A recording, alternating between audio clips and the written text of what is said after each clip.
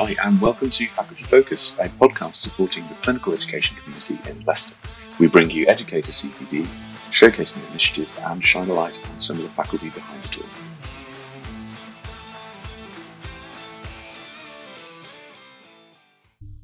In this episode, we discuss self-determination theory. Based on the assumption that human behaviour is driven by the need for growth and that intrinsic motivation is important, there are three basic needs according to this theory: competence, relatedness, and autonomy.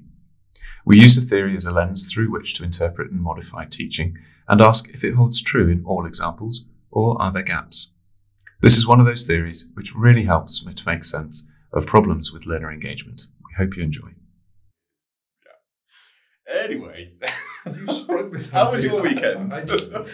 Fine. What'd you get up to? Fine. I don't know if I can beat that, to be honest. The level of excitement there. I sat in silence. With the drums? Oh yeah. Do you not get on your drums? You get, but I think you get behind the drums. I think that's the term. Don't get on. You don't get. Cool. I played a bit of guitar, if you must know.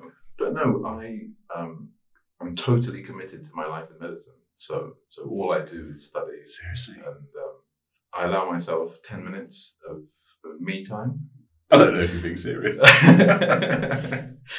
No, I'm not. No, I actually had a nice weekend here. Spent it with the family. Cool. Went to London. All right. Oh, nice. Yeah. Very good. Yeah, no train strikes at the moment, so No. it was quite stress-free. Well, I'm glad to hear you're so motivated about your medical career and your learning, because today we're going to talk about a motivational theory, a self-determination theory. So, why don't you tell us a little bit about self-determination theory?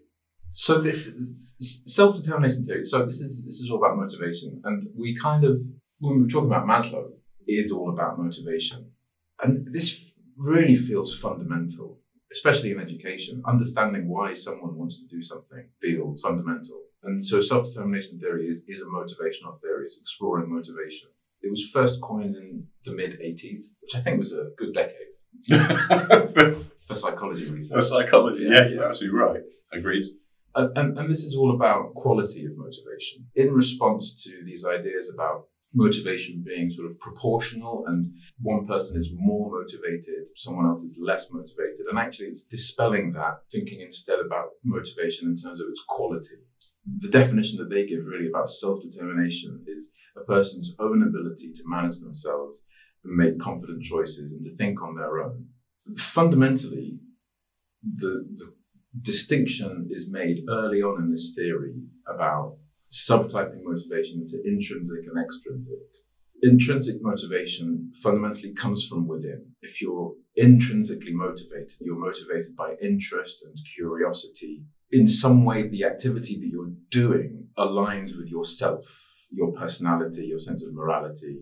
Yeah, you're doing it out of your own free will, if you like. You're not being forced to do it. Yeah. And that's contrasted with extrinsic motivation, where the motivation, instead of coming from within, comes from external sources. So broadly speaking, that might be the seeking some kind of financial reward, some kind of social status, or avoiding punishment. So not doing badly in an exam, not letting someone else down. I think that's really useful, actually. One of the few times I've seen this actually spelt out in a kind of an academic sense, because I think a lot of people understand intrinsic, extrinsic motivation. Like, we use those terms quite a lot. It's an accepted view of motivation. So that's intrinsic, extrinsic motivation. And then so that it takes it a next step further, and it looks specifically at what we need to do to foster intrinsic motivation. Yeah, similar to when we talked about Maslow, it's sort of laying out that humans have these fundamental needs. In self-determination, it's these three. So competence, relatedness, and autonomy. Competence is really about being able to demonstrate that you are progressing and mastering something in life, that you are able to successfully complete tasks. The second is relatedness, the need for connection with others, feeling as though you're part of a community. That really links into the idea of self-worth and respect. And then the third one, which is perhaps the most important one, is autonomy. The ability to have control over your own choices. and to make decisions for yourself, really. So these three sort of overlap, and if all three are achieved, so if you're able to have control over the decisions you make, if you feel some kind of connection with the community around you, and if you have that sense of competence and sense of progression and mastery, then that can promote intrinsic motivation. And that's really fundamental, because so much research has been conducted into this that shows that intrinsic motivation is associated with more academic progression, but also well-being, and that really fits in later as well. And the other thing I like about this theory is that it's so, actually on the surface of it, it's really simple. And it's the sort of thing that you can just walk away with those three needs and just start looking around you and sort of listen to the conversations that people are having around you. And suddenly you can identify these elements everywhere. Totally. And I try to be objective and all empirical and scientific, but I got to admit, I love this theory. It's not often that you come across something and it clicks straight away. And then since I first came across it, as you say, you can see it everywhere. It makes sense, and I can apply it to myself. Why am I motivated about playing guitar much more than I am about go to work? I didn't say that. That's not what I was going to say. That's right, I said it for you. That's fine. Yeah, I mean, imagine you're competent at playing the guitar. So, to some degree, that at least satisfies your competence needs. Precisely. I'm so good. But yeah, no, when we talk about this, when we talk about this theory, and when we think about trainees, I do think that you already fall over on all three of these, because simply by the nature of them starting out in their career, their competence is quite limited, isn't it? You start in medicine and you build up your competence over time. So if you're right at the start, it's going to be very difficult for you to feel competent coming into work in all but the very basic ward day-to-day jobs sort of thing. And it's going to take some time before you develop that feeling of competence. And with that feeling of I'm contributing to this team, I feel, and that relatedness to those around you, and the ward staff or the clinic staff or the theatre staff. I think once you understand this, and when you see the trainees in front of you, you can start to understand why maybe they're not showing the level of engagement or motivation that you would hope they would. Precisely. That's one of the, with curricular-based education, and with, in particular, when in clinical education, it's so outcome-centered. So what role does autonomy play there? How can a student decide for themselves how they're going to progress through the curriculum when there are very strict sets of guidelines? And the other thing is there's so many points of transition throughout education in general, going from school to university. You just become competent in one place, and then you move to another place. Then moving from medical school to foundation training, you just hit that 3-month point and you feel that you're competent as an F1 or an F2. You feel that connection with the ward staff. You know where everything is. You're just about developing that autonomy. You can manage certain situations by yourself, and then you're in a new place where you don't know anyone. You feel incompetent, and you don't have that autonomy. Just by the nature of training, you're purposefully pushing the envelope of competence all the time, aren't you? And this is where it kind of comes into conflict with growth mindset. Not being afraid of failure or difficulty. Because that represents growth and development, and it's a good thing. But it's very difficult to square with this kind of basic human need of needing to feel competent in your environment. And that's why we all shrink away from change. That's why we shrink away from difficult tasks, because we naturally want to feel competent and that we're contributing to the environment around us. So, but maybe it's something that needs to be a proportion of your practice is competence. You feel competent in, let's say, 80% of what you do, and then you've got enough sort of security to then move into those other areas where you need to develop. So how can we work on building these things up in a teaching environment? Teaching is moving someone into an area where they are realizing they're not as competent, and then bringing them up to that level of competence. So we're working in that area. So I think it's really important then to make sure that we hit the mark on the other two needs. For me, I would say, this is where rapport is really important. And And anyone who's given feedback knows how important rapport building is, and you need to have that relatedness to the person who you're having a conversation with. You need to trust that they've got the authority to give you that feedback, but also that they're open to having feedback going the other way as well. And all that kind of builds into giving this sort of feeling of relatedness. And if we took it back to something like Maslow, this is probably the level where we're talking about esteem and belonging. So you can see how that as a theme has come through both of these theories. So when we're teaching, what are we doing to show that, building relationships with the trainee and showing that it's okay to not get things right. And, maybe we were in those positions before. Trying to take the fear out of those learning environments, I think, is probably one of the most important things that you can do to get people to open up to then engage with new material and learning. The autonomy one's quite a tricky one. If there's any way of giving people an option of what to learn in what order, or use resources in whatever way they see fit, you have a range of different resources that they can access to obtain the knowledge or to obtain the skills, then that might be a way of introducing a little bit of autonomy in so much as that they have autonomy over their learning. If there's opportunities for people to work in pairs or in groups, perhaps collaboratively come up with a management plan for a patient, so they have a period of time where they can get on with things on their own, and then they come back and then present it to everybody else. That might be a way of allowing them to have a bit of autonomy.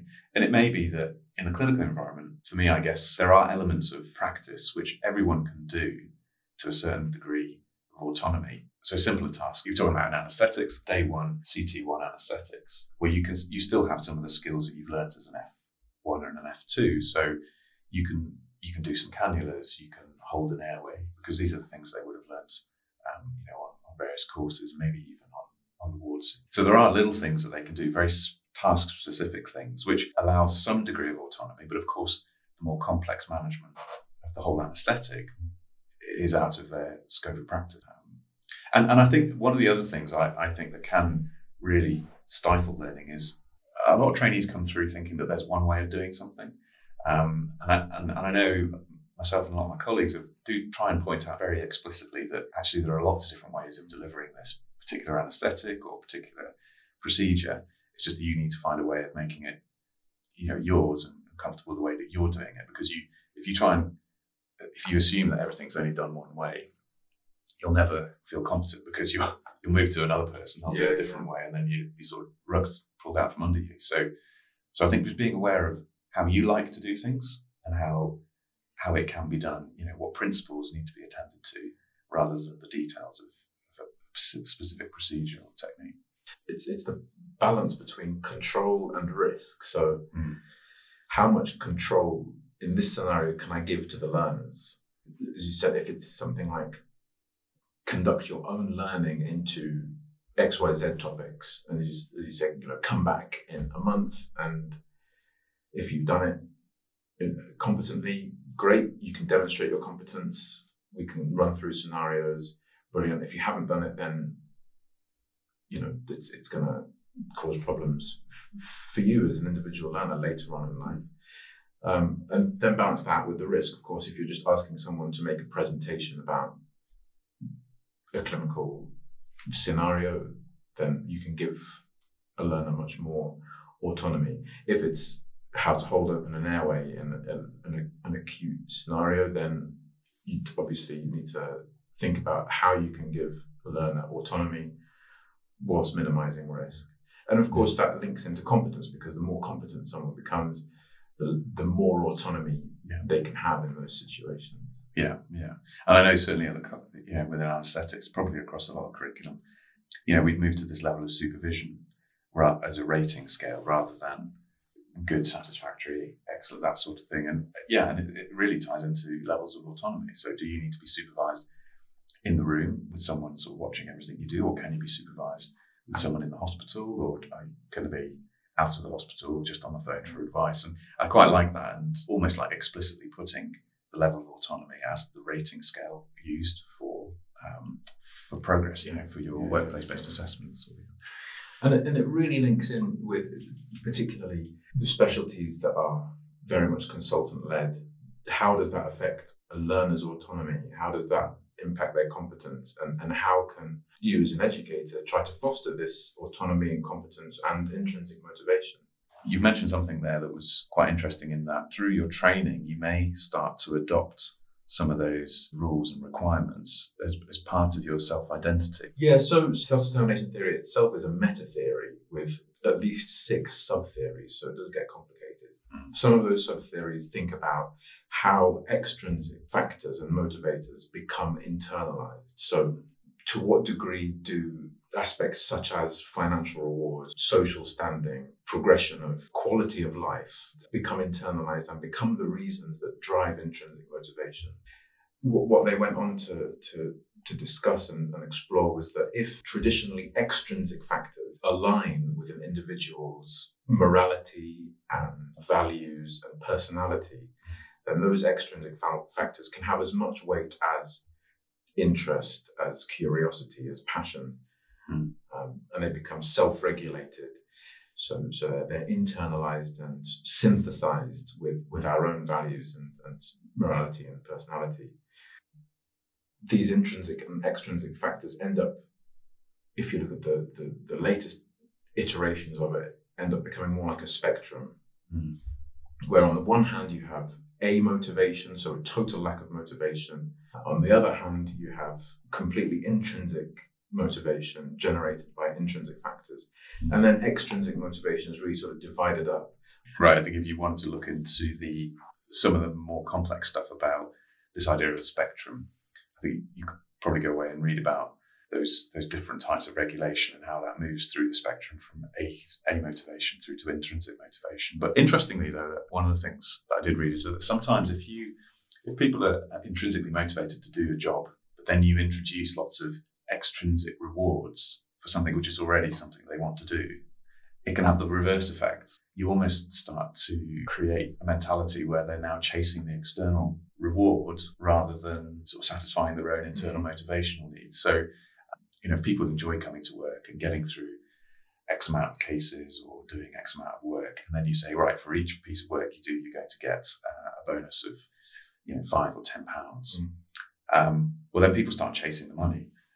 And now that their focus is now on getting the bonus rather than doing the job, which they really enjoy doing effectively and efficiently themselves. So you've got to be quite careful with these, with giving these rewards. And it makes me think about the teacher, we've probably all done this at some point, who brings a box of celebrations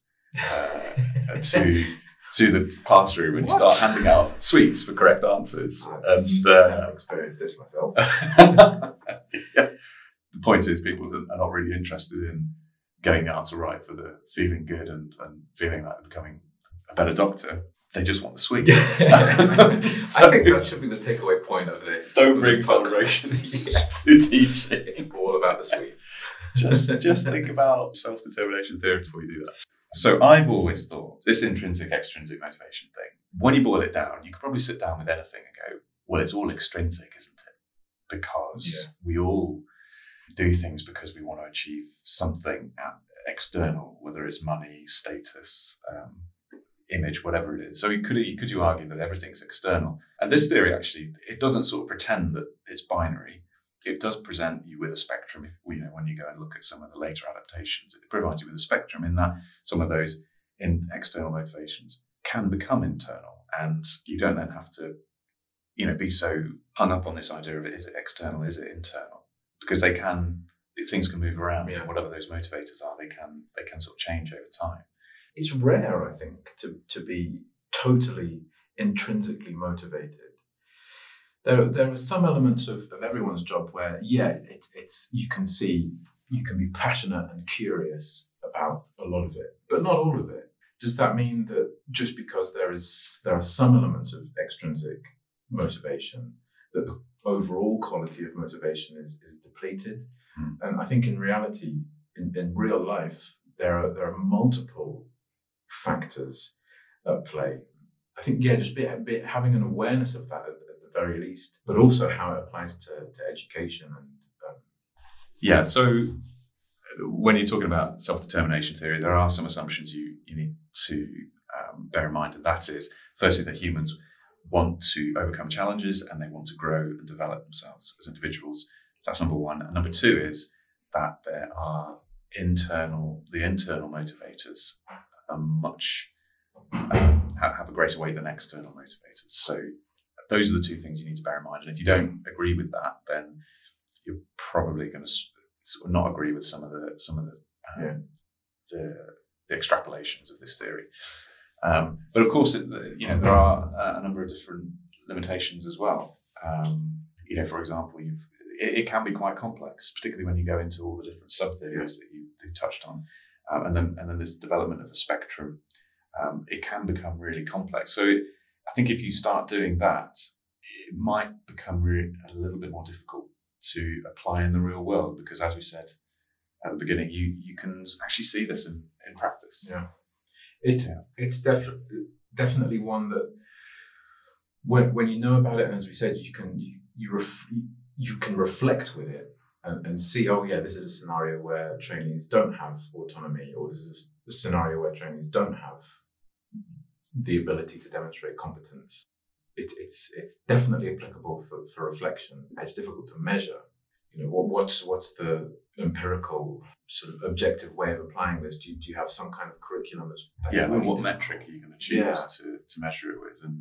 And I guess motivation is that it's a necessarily subjective thing, isn't it? Yeah. So you're stuck with. I think we've come from a scientific background, and you think, you have to be objective in everything, but actually, this is one of those where it is entirely subjective.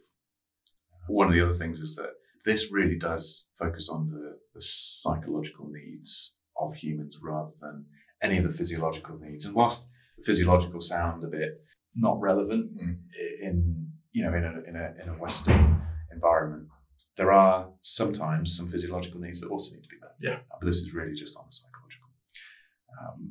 The other thing is that do people need a community? Does everyone need a community? Yeah. Do they need to feel part of a community? And I don't know whether this is different to being sort of extrovert or introvert. I'm not too sure, but that need for community or need for relatedness, I think, is always there, but maybe it's less important in certain environments. It's really interesting, and definitely the assumption made in self-determination theory is that the power of the community is positive, and of course it isn't necessarily. I think we can all think of examples where actually the impact of the community that has resulted in someone becoming demotivated because of the need to fit in with a community that doesn't necessarily align with your own personal values or personality. The assumptions made by a community as to how you're going to behave and how you're going to fit in. So I think the community isn't necessarily the positive relatedness that an individual requires to be motivated. And then, of course, as you say, individual differences. Does everyone need that stimulation by a community? Not necessarily. I mean, certainly in histopathology, there's different. It's not. We're not just in a basement staring down a microscope the entire time. Aren't you? I mean, we are mostly, but not in the basement. Yeah. But for sure, it's a totally different community to working in A&E. It suits some people and not others. So I think. But I think even in those situations, there is that relatedness element, isn't there? You're still part of that team and that profession. Isn't it? So I think it's more nuanced than necessarily just the idea of you need to be around people and connect with them. Yeah, no, absolutely. I don't think it's quite. Yeah, it's not that. One interesting limitation, I think this might apply to Maslow as well, and to this one, and there's the extent to which these are ethnocentric. Is the idea of autonomy a Western-derived principle? It's way beyond the scope of this podcast to explore that and dice it down. But in particular, sort of the relation between learners and the hierarchy, it's well established that it's totally different between cultures, and is the idea of self-control and having the freedom to make your own decisions independent of a hierarchical institution. Is that comfortable for all learners, or does it actually leave certain individuals who actually need that framework and autonomy is less important? Yeah, I think that's certainly some interesting points, and it's like with all theories, it is a framework through which, or a lens through which, you can look at certain situations. And it's not to say that this theory is better than any other theory. It just provides a little bit of structure to how you think about something. This is probably one of those rare ones where you can actually see it around you. Once you understand the really basic parts of it, you can start to apply it all around you, whether that be in a teaching sense or in terms of your career or your work. You can really see these things around you, but also be aware of some of the limitations, because with a lot of these theories, there is that element of it has a lot of face validity. You go out looking for confirmation of that. So there is a huge degree of confirmation bias. So just being aware of some of the limitations there is really important. And I like the idea of, different cultures may not really sign up to this. Yeah. So just something to think about. Great theory. I think it's really useful. Applies in loads of different areas. And let us know what you think. Have you used it? Has it shaped the way you deliver your teaching or have conversations around you? We'd be interested to hear from you. Thank you for listening. That's it. Cheerio. Bye. Thanks for listening to the Faculty Focus podcast. If you like the episode, please share with friends and colleagues. You can also like and subscribe to the show, and perhaps even leave us a review. Clinical education can be tough, but we are stronger as a community, so if you have an idea for an episode or would like to come and talk to us, do get in touch via email or Twitter. Details in the show notes. The Faculty Focus Podcast. Community Development Showcase.